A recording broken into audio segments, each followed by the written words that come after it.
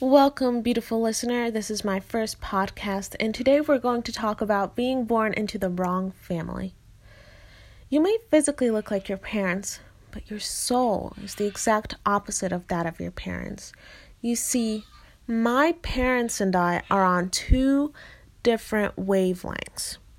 I feel I have shifted my mindset to a higher wavelength of thinking, and they are still stuck on their low level of thinking that they've held for decades.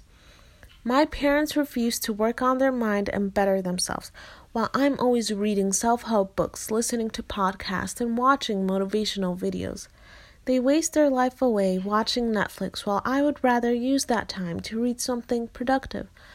My parents do not like to explore new places as frequently as I do.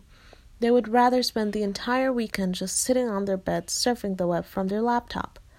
My parents are loud and always yelling, while I like to get my opinion across calmly.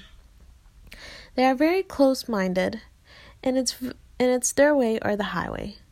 I'm respectful and understanding of other viewpoints and try to be more open-minded. My nerves are fried from hearing them fight and yell all the time. Sometimes I'd wake up to them yelling. My parents insult their children and swear a lot, while I always strive to not say anything hurtful at all to anyone. They're negative and always see the bad sides of any situation. I'm always looking to the positive side. I hate listening to them complain. My parents are both codependent while I'm independent. They struggle to understand why I want to move out and try to live on my own. In their mind, they believe I'll forget them if I move out, and I'm betraying them somehow by wanting to move out. They refuse to get rid of the old random things we have in our home. My dad is a hoarder and gets mad when we try to tidy up and get rid of what no longer serves us. I do not have emotional attachments to objects. We're going to die one day anyway and leave everything behind. My parents allow fear to control them, while I'm open to taking more risks. They allow the money in their bank account to control them, while I'm working on feeling internally, financially abundant and not putting things off for a future day that may never come. If you're related to anything I've mentioned, know that you're not alone. When we are brought into this world, we do not have control over the kind of parents we have. But what we do have control over is our reactions to how they treat us. We can continually work on improving ourselves internally and use our parents as examples of what not to do when we have families of our own. Let's be the first to break this generational cycle of abuse. My parents are the way they are because they're channeling without realizing how their parents treated them and reacted to them. Researchers say that 85% of children live in dysfunctional households. That is a really high percentage and is a huge problem. I think in order to combat this issue, we need to bring mental health into the school systems. Children from a young age need to learn how to manage their emotions. By the time children reach high school, mental health needs to be its own core subject. Students should role-play different types of dysfunctional relationships and get graded on how well they react to difficult situations.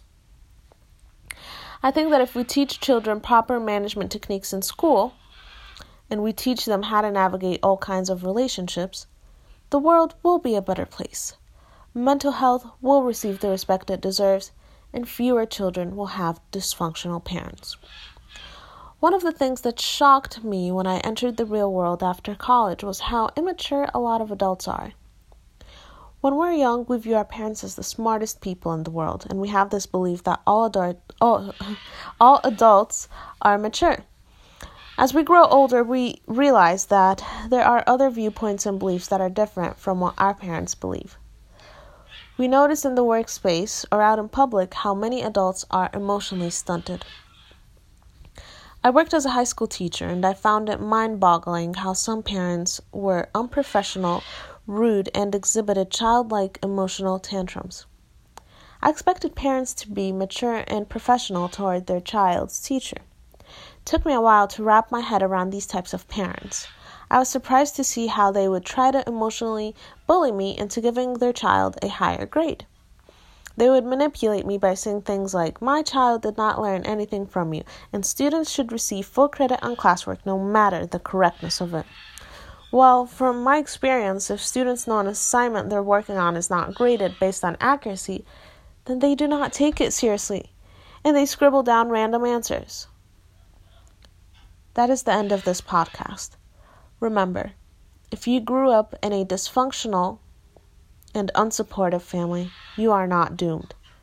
There is hope to create the life and support you never got with your own family and with yourself. The fact that you listen to this podcast is a great step into improving yourself. Have a beautiful day.